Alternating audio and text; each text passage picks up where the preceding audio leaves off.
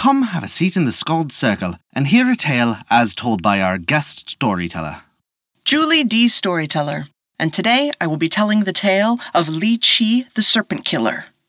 Before we begin our tale, we'd like to remind you that we release new stories for free weekly on Wednesdays on our website, Apple Podcasts, Google Play Music, Spotify, Podbean, and more. Visit www.theskaldscircle.com for more information. Now then, this begins the tale of Li Chi, the Serpent Killer.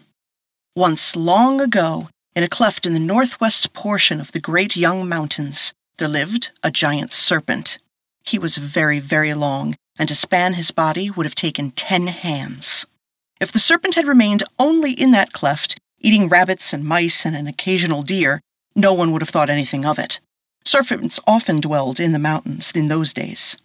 But this serpent had crept down into the valley on a moonless night and taken a sheep, then an ox, and finally it almost swallowed a magistrate's daughter who was visiting the home of an elderly aunt, though she managed to escape and run home. Oh, the local people became terrified. Wouldn't you be if a gigantic serpent larger than a tree was devouring your livestock and threatening a child? So the villagers sent word to the military commander of the nearby capital city, and, as is often the case, he was a friend of the magistrate whose daughter had nearly been devoured. The commander sent out soldiers to slay the dragon. 10 men marched out, and only one marched back. The rest had been eaten by the monster, who now had a taste for human flesh. The serpent made its desires known throughout the dreams of mediums and charlatans and seers.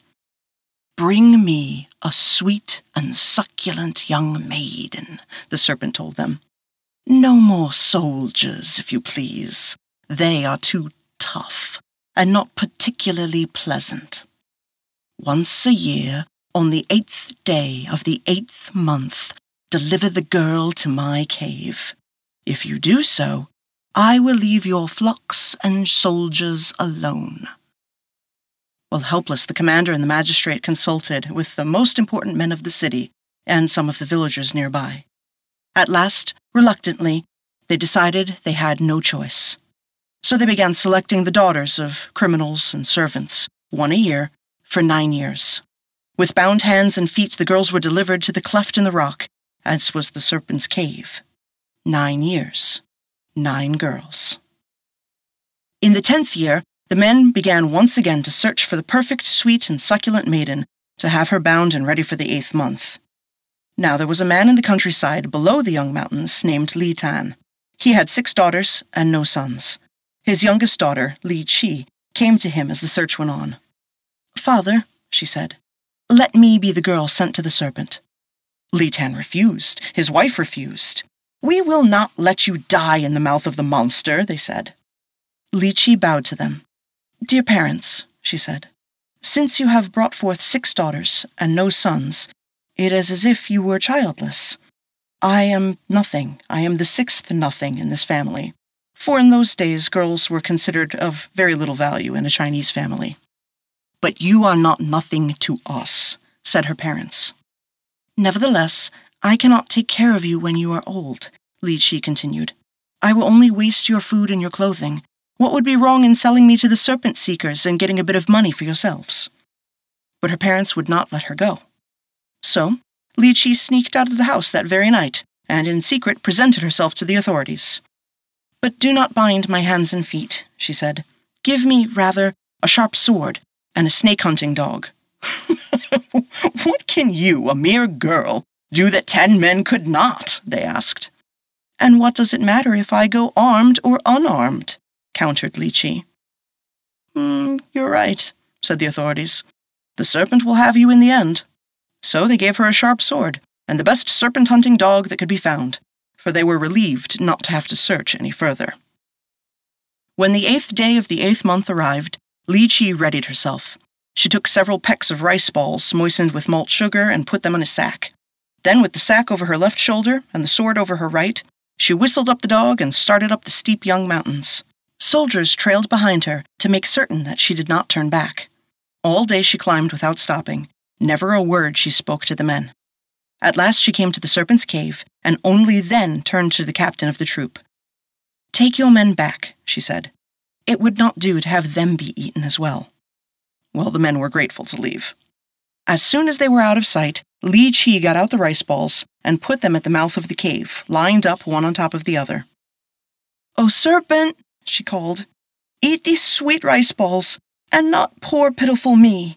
And she wept loudly, as if she were afraid. Well, the serpent, smelling both the rice balls and the succulent girl, slithered out of the cave head first. And that head was as large as a barrel. "I shall eat these rice balls, and then I shall eat you as well," it hissed. Opening its mouth wide to bite down on the sticky balls, the serpent momentarily obscured its own eyesight. And that was the very moment Li Chi unleashed the snake-hunting dog.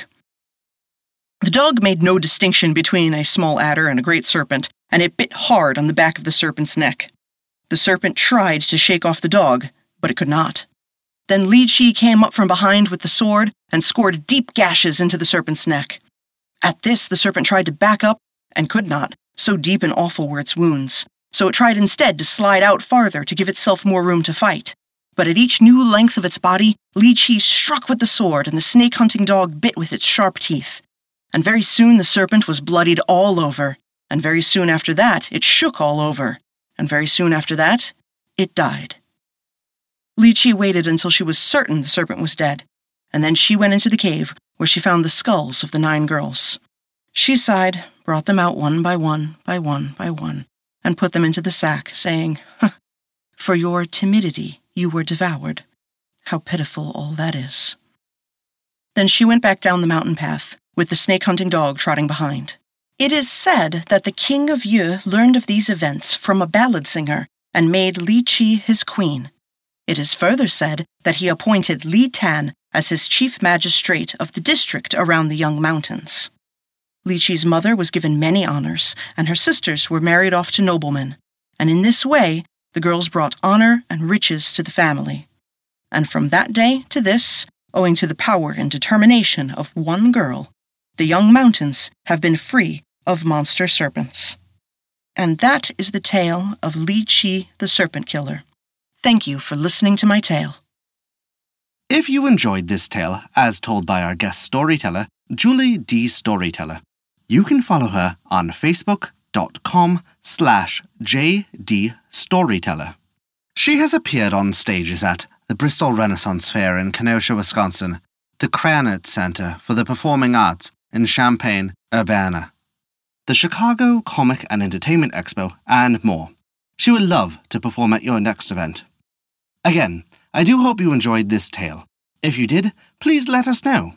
Also, don't forget to take a look at our Patreon page to learn how you can earn great rewards while also supporting us. A special thank you to Kat for their support this month. It means the world to us. Remember, we release new tales for free weekly on Wednesdays.